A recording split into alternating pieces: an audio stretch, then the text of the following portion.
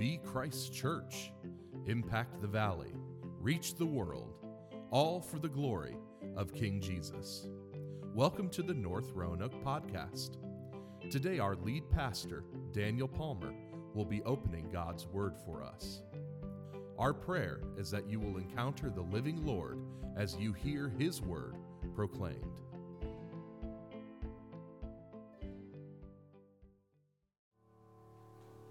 Well, good morning once again. I want to speak to you on the subject from Acts chapter 16, starting in verse 11, the subject of when God opens a door. When God opens a door. Last week, we saw Paul and the mission team sort of looking for the open door, right? And all they were getting, it seemed, were blocked doors. And after 400 to 500 miles of walking around and seeing blocked doors, God shows them where the open door is through the vision of the man from Macedonia, this Macedonian call. And they conclude in verse 10, hey, if God gave Paul a vision of a man from Macedonia, maybe we're supposed to go to Macedonia. I mean, that's pretty good deductive reasoning.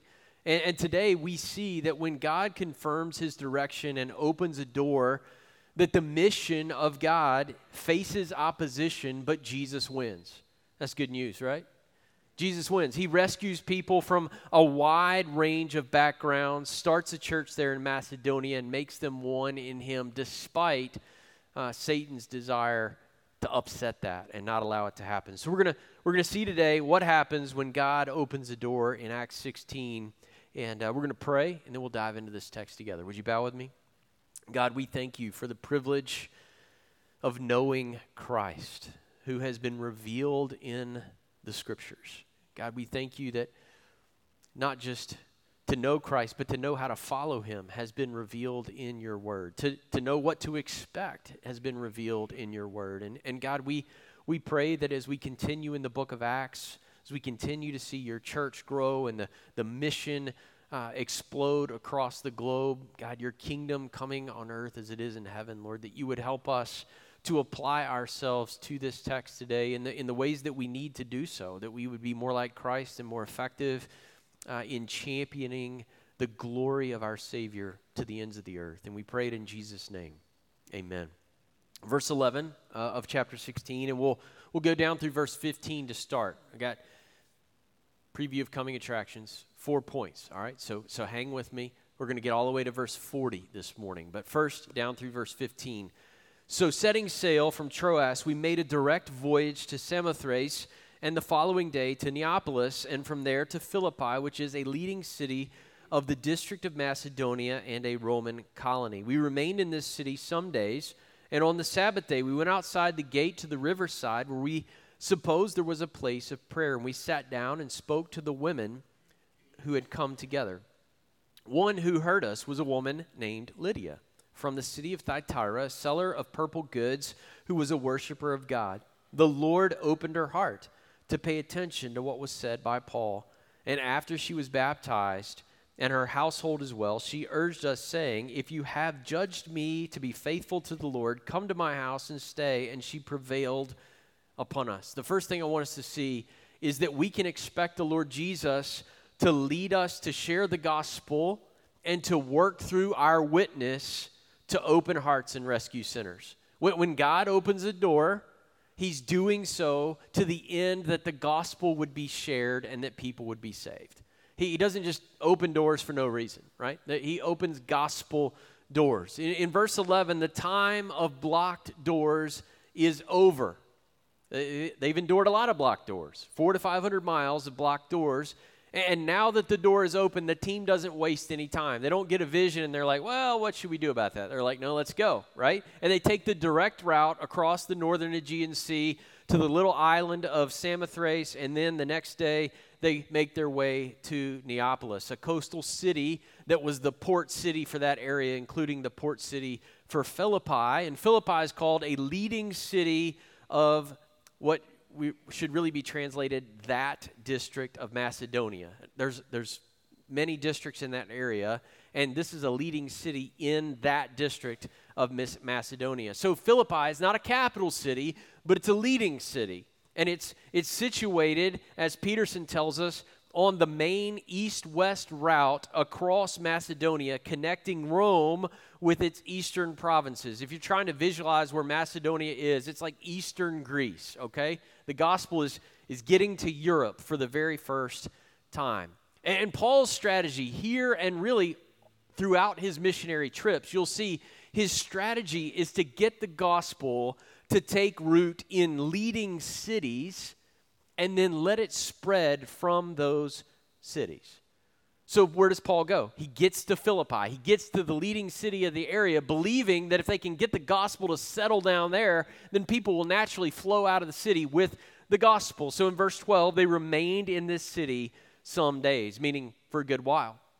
But Paul remains committed to reaching Jews first and then God-fearing Gentiles. So where does he go on the Sabbath day? They don't have a synagogue because there are fewer than 10 Jewish men in the city. So in those places where there was not a synagogue, Jews would gather by the riverside on the Sabbath to pray. So where does Paul go? He goes down to the river where there will be Jews and Gentile God-fearers gathered for prayer. He supposes rightly because there's some women there. And in this case, though Paul's vision had been of a man from Macedonia, the first person to trust Christ in Europe is a woman named Lydia from the city of Thyatira. Now, here's what's interesting. Thyatira is from Asia. Now, Paul had been blocked from taking the gospel to Asia, and now in Philippi, in Europe, the first person to hear the gospel and repent and believe the gospel is actually from Asia. Y'all with me? Does God know what he's doing? Always. So you've got this businesswoman who's connected with Thyatira, which is the hub of the purple dye trade, but she's now in Philippi, but she would have been migrating back and forth between these destinations. And guess what? The gospel is going to get to Asia eventually, but first, God knew it had to go to Philippi, where he would open the heart of Lydia. We can learn something from this text, right? Go to where people might be interested in what you have to say. Where does Paul start? He starts where people are going to be gathered for prayer. And because the mission team looked for an interested crowd and they presented the gospel, Lydia moves from selling royal garments. Purple was associated with the wealthy and the royal. She moves from selling royal garments to, in a moment, being clothed with the righteousness of Jesus. The entire team, you see it there, is initially involved in sharing the gospel, but at some point, the conversation reaches a climax, and Paul takes the lead. In verse 14, we read, "The Lord opened her heart to pay attention to what was said by Paul." Don't miss that. Paul speaks, Lydia listens, and God saves. Paul speaks, Lydia listens, and God saves. God is the one who opens her heart to pay attention to what was said. To open the heart means to enable someone to be receptive to the spiritual realities communicated in the gospel. Have you ever tried to share the gospel with a group of people and there are some, their eyes are just like glassed over, like whatever. And then there's one, inexplicably, or maybe two, and they're like leaning in and they're processing every word. And it's like, how is the same message from the same person being processed by this one so clearly, so convincingly, so compellingly, and then everybody else is like checked out? Yeah, whatever, the gospel, who cares? Well, Lydia was not checked out. She was checked in.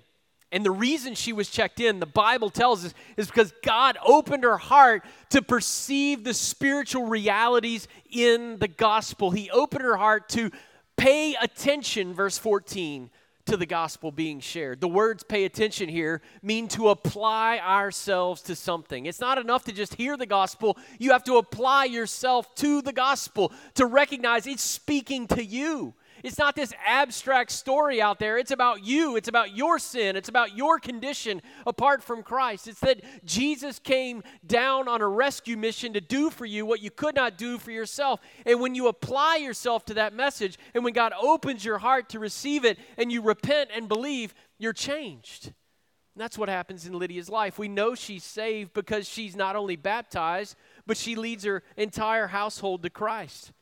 She commands then and urges the mission team to stay at her home. She says, look, if you found me to be faithful, if you think I'm a real believer, don't leave. Stay here. There's more for us to know. We don't want to just get saved. We don't want to just check a box on a church card and say, I got saved, and then never have Christian community. We want to know what it's like to follow Jesus. So stay right here and help us figure that out. This is a picture of somebody who's really gotten saved, by the way. All right, they didn't walk an aisle, sign a card, pray a prayer, just get wet. She got wet. She got her whole family to hear the gospel. Her whole family then got wet. Not just wet, baptized. Right? Trusting in Jesus. They're signifying their trust in Jesus through the symbol of baptism. And then she has this emerging church right there in her home to be discipled by this mission team. They want to know, how do we follow this king in whom we've trusted? Let's keep reading. God is working. When he opens a door, he opens hearts to the gospel. Verse 16, and we'll go down through verse 24. As we were going to the place of prayer, we were met by a slave girl who had a spirit of divination and brought her owners much gain by fortune-telling. She followed Paul and us, crying out, these men are servants of the Most High God who proclaim to you the way of salvation. And this she kept doing for many days. Paul, having become greatly annoyed, turned and said to the spirit, I command you in the name of Jesus Christ to come out of her. And it came out that very hour. But when her owners saw that their hope of gain was gone, they seized Paul and Silas and dragged them into the marketplace before the rulers. And when they had brought them to the magistrates, they said, these men are Jews, and they are disturbing our city. They advocate customs that are not lawful for us as Romans to accept or practice. The crowd joined in attacking them, and the magistrates tore the garments off them and gave them orders to beat them with rods. And when they had inflicted many blows upon them, they threw them into prison, ordering the jailer to keep them safely. Having received this order, he put them into the inner prison and fastened their feet in the stocks. The next thing I want you to see, church, is this. We can expect satanic forces to try and co-opt or cancel the gospel message. When the gospel takes root in a city, in a neighborhood, in a community, the next thing you can expect to happen is Satan to show up and try to shut it down. And he'll try different ways to try and shut it down. The first strategy is just like to make the gospel not really the way to be saved, but just a way to be saved. Now, before I get there, I want to point out first the broadness of the impact of the gospel. After we see the conversion of a businesswoman from Asia, now we see the deliverance of a poor Greek slave girl. Did you know the gospel's for rich and poor and in between? That's good news, is it not? Luke wants us to see, as Stott writes, how God breaks down dividing barriers and can unite in Christ people of very different kinds. This slave girl is doubly a slave. What does it mean to be a slave? It means to be owned by someone or something, or to be possessed by someone or something. She's possessed by a spirit of divination, literally a spirit of a python. And she is owned by men who profit from her spirit of divination. So she's possessed and she's possessed. Y'all get it? She's a double slave. As Marita writes, according to mythology, the python guarded the temple of Apollo. Over time, the word python came to mean a demon-possessed person through whom the python of the pantheon of gods was speaking. Y'all with me? So she's demon-possessed. She's possessed of a python, and King Jesus, who is going to crush the head of the serpent, is getting ready to crush the head of the serpent. I love that. For many days, verse 18, the mission team tolerates this girl.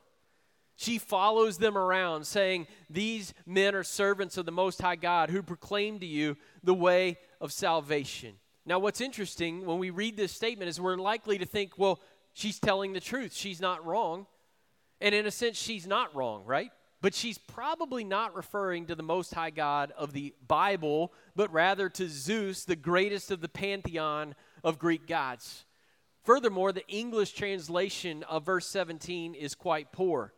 She's not saying that the missionaries are proclaiming the way of salvation, but rather a way of salvation.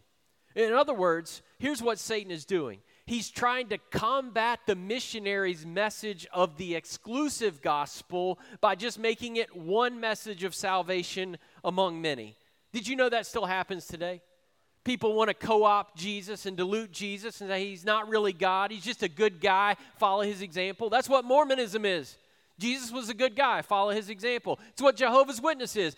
Jesus was a good guy. Follow his example. And they all want to represent themselves as a version or a brand of Christianity, and they are totally bankrupt. Because if Jesus isn't God, he isn't qualified to give you what is God's. Therefore, salvation can't be by grace. If salvation isn't what God did for you and gave to you, it's no longer by grace. It's just me trying to be as good as I can and get to God on my terms. No matter what you call it, it's not Christianity. And what they're trying to do is just make the gospel another message among many messages and dilute it. Satan knows that if we say that the gospel is just a gospel, that we have no gospel. So, Paul in verse 18 finally gets annoyed.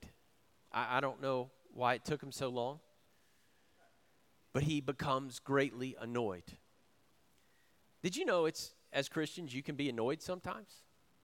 Like, stuff happens that's annoying, especially when the gospel comes under assault, when people try to attack the work of God in your midst. It's annoying.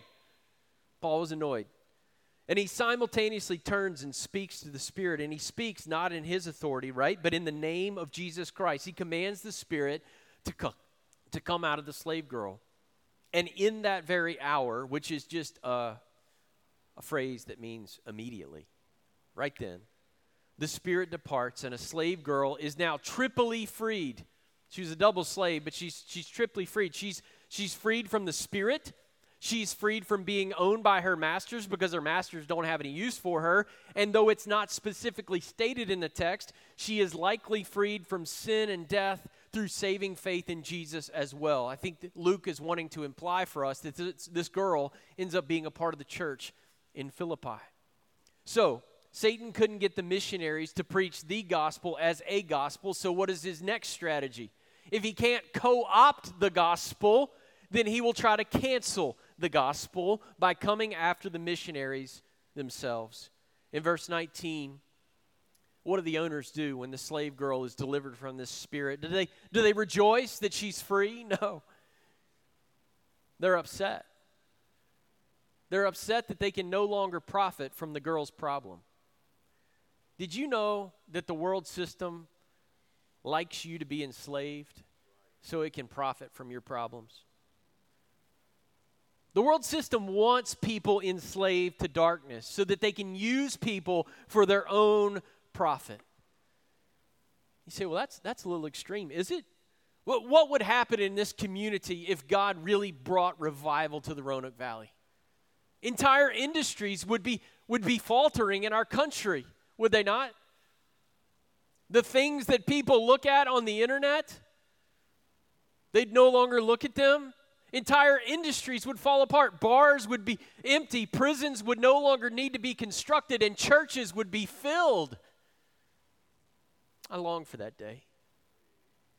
You see, when people are set free, not everybody's happy about it. The girl's owners drag Paul and Silas to the center of the city, and they are charged with what? Do they charge them with helping somebody? Hey, this girl was demon-possessed and they helped her out. No, that's not what they don't state the facts of the case, right? They don't talk about the fact that they just lost their profit because this girl has been healed and delivered and freed. Instead, what do they say? They're Jewish, and they're a little strange. They've disturbed our city, and they've advocated customs that aren't lawful for us as Romans to accept or to practice. These men never mention that when the Spirit left, their hope of profit was gone. Instead, they argue these men are outsiders. They present a way of life that's anti-Roman. Paul and Silas are Jews after all, and while it's acceptable to be a Jew in Roman territory, it is only acceptable so long as you play the Roman game. Paul and Silas know the one true God. They deliver a girl from demonic forces, and instead of being celebrated, they are accused of disturbing the city and introducing unlawful customs. Did you know this is happening in our own country today to Christians?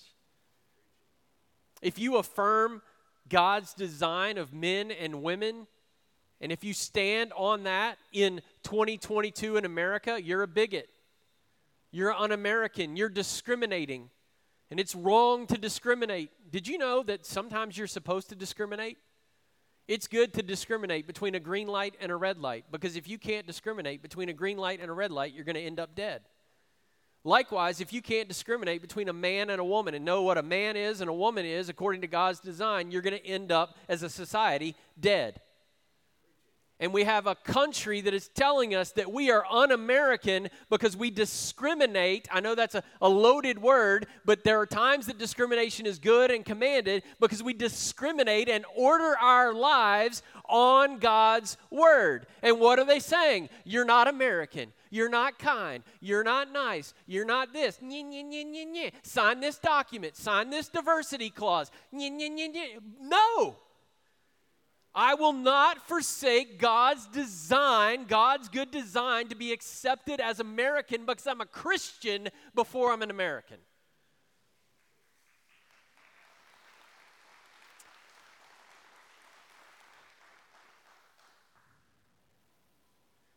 It's happening in our country. And Paul was probably not surprised by the line of argumentation, right? Had not Jesus faced the same argument that he was a threat to Rome? Jesus says, my kingdom is not of this world. It's coming into the hearts of men. But Paul and Silas are Roman citizens. They're being accused of being anti-Roman, and they are Roman, but they haven't told anybody yet. And part of the reason that they don't tell anybody, hey, we're Romans too, is, get this, they don't want Christianity to be embraced as just another way of being Roman. They would rather be beaten and imprisoned for being a Christian than to present a Christianity that is not perceived as a big deal, because it is a big deal. It overspreads and overtakes all other allegiances. So the argument that traditions and heritage and national identity are being upended is not a new one, but it is one that is a crowd swayer. Do you see that? Suddenly the crowd jumps in. They don't even apparently know about the girl who's been free, but they jumped in to attacking Paul and Silas, who are stripped and beaten with rods. In verse 23, after many blows, they are thrown in prison where the jailer is ordered to guard them securely. He puts them in the innermost prison, and then he puts their feet in stocks. Do you know what stocks are? These like massive wooden blocks with holes that fasten around your ankles and then are fastened to the walls. Excruciating pain. They've been beaten, and by the way, this is not a Jewish beating that's limited to 39 whacks. They'll just keep going after you. They've been beaten and bloodied and taken to the innermost prison cell, feet locked in stocks to a wall, no way to get comfortable at all. That's where they are. God had opened a door in Philippi, and Satan tried to shut down the gospel, first by co-opting it, and when he couldn't co-opt it, he tried to cancel it by suggesting the gospel was too strange, too uncivilized, too unpatriotic, too much of a change for people to embrace. And they did it by trying to make an example of Paul and Silas. Church, there are open doors in this community all around us. And Satan's attempts to co-opt and cancel the gospel shouldn't surprise us. It's the same old bag of tricks. And when he pulls out the same old bag of tricks, we need to remember this. God wins. God wins. Let's keep reading verse 25. About midnight, Paul and Silas were praying and singing hymns to God, and the prisoners were listening to them, and suddenly there was a great earthquake, so that the foundations of the prison were shaken, and immediately all the doors were opened, and everyone's bonds were unfastened. When the jailer woke and saw that the prison doors were open, he drew his sword and was about to kill himself, supposing that the prisoners had escaped. But Paul cried with a loud voice, "Do not harm yourself, for we are all here." And the jailer called for lights and rushed in, and trembling with fear, he fell down before Paul and Silas. Then he brought them out and said, "Sirs, what must I do to be saved?" And they said, believe in the Lord Jesus and you will be saved, you and your household. And they spoke the word of the Lord to him and to all who were in his house. And he took them the same hour of the night and washed their wounds. And he was baptized at once, he and all his family. Then they brought them up into his house and set food before them. And he rejoiced along with his entire household that he had believed in God. This might seem elementary, but I think it's important for us to remember that when God opens a door, we can expect God to overcome the enemy and fulfill his saving work. Paul and Silas are not going to languish in prison. Do you remember when Peter was last in prison, what he was doing? He was asleep. God came and brought him out. And now we see Paul and Silas in prison. What are they doing? They're praying and singing hymns to God. These guys blow my mind. I mean, they've just been beaten to a pulp. They can't get comfortable in the innermost cell, and they just start praying and singing hymns to God.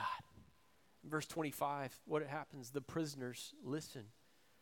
From the innermost prison cell, the gospel goes out. From the least likely place, the gospel still goes out. Can you imagine what the inmates must have been thinking? Who is this God to whom they sing so confidently with bloodied backs and feet locked in stocks? And suddenly, verse 26, God sends an earthquake.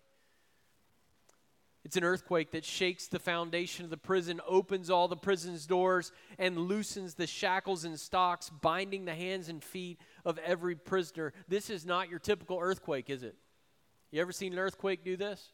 I mean, earthquakes destroy, but instead this earthquake sets free. It opens prison's doors. It opens the shackles and the chains that bind the prisoners. These prisoners were blessed to be in prison with the right guys. I mean, if you ever get thrown into prison with Paul and Silas, right? What is the deal with this earthquake?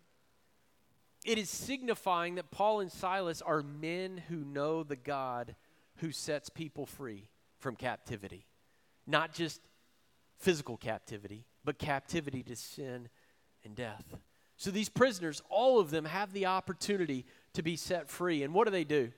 They check out, right? They escape and they celebrate. They're like, we'll see ya. Wouldn't want to be ya. No, that's not what they do. What do? They stay. They don't flee. They stay to set the jailer free. But the jailer doesn't know that. And he's about to take his own life rather than face the shame and the penalty that comes to those who fail to secure an entire prison.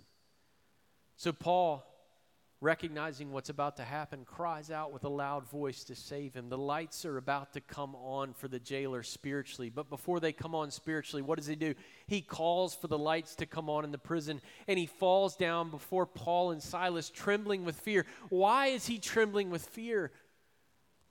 It's all coming together in his mind and his heart. He's understanding that there is a God to whom he's accountable. There's a God who's greater than all the forces of Rome, that he is accountable to this God of whom they have been singing and to whom they have been praying. And it's all right there. And he's like, I'm not saved. I don't know this God. And he asks the question that was asked at Pentecost after Peter's sermon, and it's asked right now in the jail, what must I do to be saved? It's a great question.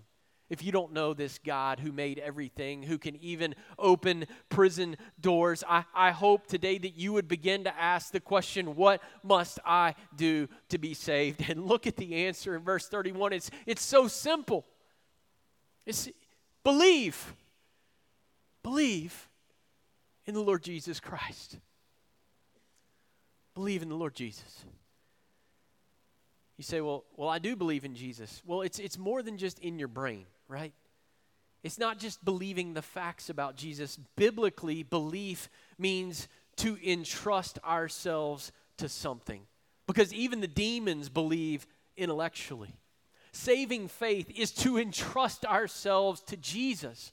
It's to find our identity in Jesus. It's not to entrust ourselves to our career, our vocation, or any other thing that we are called. It is to entrust ourselves wholly and totally to Jesus. to find our life and hope and meaning and purpose and direction and soul satisfaction, no longer in living for me and my fleshly desires, but for the glory of the one who gave his life for me. Entrust yourself today, they say to the jailer. Entrust your dreams and ambitions and priorities and eternity to the Lord Jesus. If you don't know the Lord Jesus, in just a moment, we're going to sing a song, and I would encourage you, no matter where you are, that you would come and you would say, I want to entrust myself to Jesus. We want to walk alongside of you in that. We want to be your family. Paul and Silas have better news than just that the jailer can be saved, by the way. What does they go on to say in verse 32? Your whole family can be saved.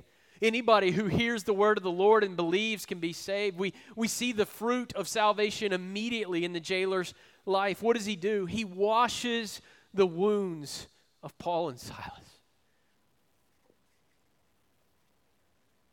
That hit me this week. That's a picture of repentance. He was just doing his job, but in a moment, he regrets being any part of their pain, and he attends to their wounds. Church, in a sense, when we repent of our sins, we are washing the wounds of our Savior, who was beaten and crucified for our salvation. You say, how great a mystery that God came down and took on human flesh to bear my sin. What could I ever do to repay him? Well, you can't ever repay him, but you can repent of your sin. And in repenting of your sin, it's like washing the wounds of the one who gave his life for you. Is there a sin that you're hanging on to, a sin pattern that you're living out that you just need to be free of and you're embarrassed by it? Well, maybe you'd be encouraged to know this. When you do it, it's like washing the wounds of the Savior who gave his life to secure your salvation. He doesn't stop at washing their wounds. He and his whole household hear the gospel. They're baptized. They recognize their complete dependence upon the one who was crucified to cancel their sin. And the jailer feeds Paul and Silas, and he and his whole household rejoice because he had believed on God. That's a good reason. That's good reason to rejoice. God opened a door. Satan tried to shut it. But by verse 35, what do we see? What do we have by verse 35? We have a wealthy businesswoman in her household. We have a slave girl and a middle-class laborer in his household who are all charter members of the First Baptist Church of Macedonia. How do I know it was a Baptist church? Because they practice believers' baptism, just like you're supposed to. That was a joke. Nobody laughed, but... Do you see who God brought together in this first church on European soil? Stott puts it this way: racially, socially, and psychologically, they were worlds apart. Yet all three were changed by the same gospel and welcomed into the same church. Same gospel, changed all different kinds of people, put them in the same church. That's the kind of church I want to be. It's the kind of church we're becoming: red, yellow, black, and white, rich, poor, and in between. Demon-possessed and owning all kinds of possessions and selling purple dyes to royalty. It doesn't matter where you came from. We need the same gospel because we all need the same Jesus. But the story is not quite complete. There's still the issue of the unjust treatment of Paul and Silas to be dealt with. The issue of the governing officials who have overstepped their God-ordained boundaries. So let's keep reading down through verse 40. But when it was day, the magistrates sent the police, saying, "Let these men go." And the jailer reported these words to Paul, saying, "The magistrates have sent to let you go. Therefore, come out now and go in peace." But Paul said to them, "They have beaten us publicly, uncondemned," meaning without due process, without a trial. "Men who are Roman citizens, and they have thrown us into prison. And do they now throw us out secretly? No. Let them come themselves and take us out." The police reported these words to the magistrates, and they were afraid when they heard that they were Roman citizens. So they came and apologized to them, and they took them out and asked them to leave the city. So they went out of the prison and visited Lydia, and when they had seen the brothers, they encouraged them and departed. Last point. we can expect God to vindicate his people and should, when possible, confront ignorant and unjust attacks on the church. You say, where in the New Testament do you see people fighting for religious freedom, religious liberty? Right here. Paul is working for the freedom and the good of the church. Between verse 34 and 35, Paul and Silas apparently return to prison, right? They apparently go back in their cell, likely to make sure that their jailer didn't get in any trouble, but it seems that the magistrates know something is up, so they send the police, probably the same guys who had beaten Paul and Silas the day before, to announce that they are free to go. And what does the jailer think? He's like, this is great. You guys get to leave. Come on out. Go in peace. But what does Paul say in verse 37? Now, this is my paraphrase. Wait just a second. Hold on here. They weren't right to beat us up and throw us in prison. So we're not just going to walk out like that was justified. You might think it's okay to beat a couple of missionaries to a pulp and make us out to be menaces to society with no trial or due process of law, but it's not. And oh, by the way, we are Roman citizens. Checkmate. So you want to know who the lawbreakers are? It's you, not us. You just beat us, Roman citizens, without due process. You're in big trouble. So just as publicly as you beat us yesterday, how about you come down here yourselves and publicly you take us out of this prison? Does that make sense? You see what's going on?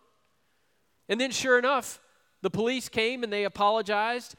That's really not a good translation. They didn't apologize. They tried to appease them, like, please don't file charges against us because we didn't realize you were Romans.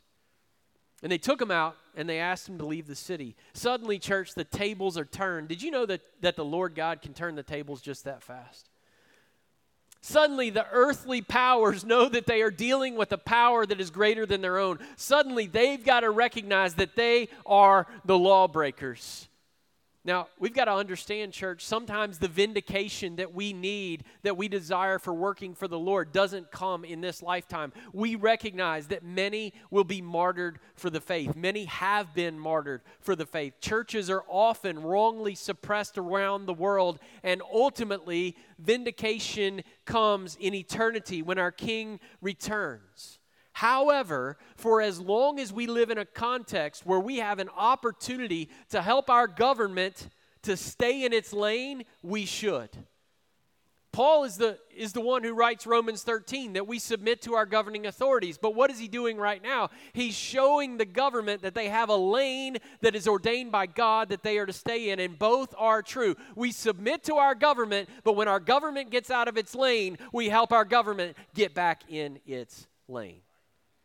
This is making sense. This is important.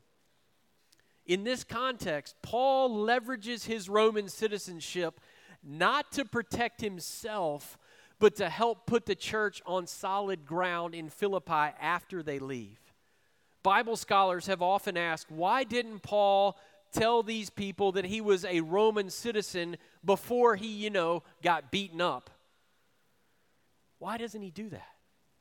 He doesn't initially announce that he and Silas are Roman citizens because these proud Romans are going to have to lay down the God that they've made out of their earthly citizenship to become citizens of heaven. Paul does not want to risk suggesting that the Christian movement is a pro-Rome religious movement. The only banner that Paul has come to raise up in Philippi is the banner of Christ himself. He is our banner. He is gathering a people for himself in Philippi, get this, that would include Roman citizens and non-Roman citizens alike. So if he puts his Roman citizenship at the front end of his persecution, what would happen? Then Christians who are Roman get protected, but non-Christians don't. So he delays announcing that he's Roman so that the whole church would be understood that they are not a threat and that they all deserve to be protected. He wants the church in Philippi to include those protected by the Roman flag and those who are not protected by the Roman flag as well. So Paul leverages the advantages of his earthly citizenship to help the church. We should leverage the privileges of our American citizenship to help the church. He wants the church, which is a heavenly family, not to be defined by national borders or customs, but to be defined by their heavenly citizenship. He is willing to suffer so that the people of God will not be seen as a threat and will be free to follow Jesus supremely without threat of government interference or persecution.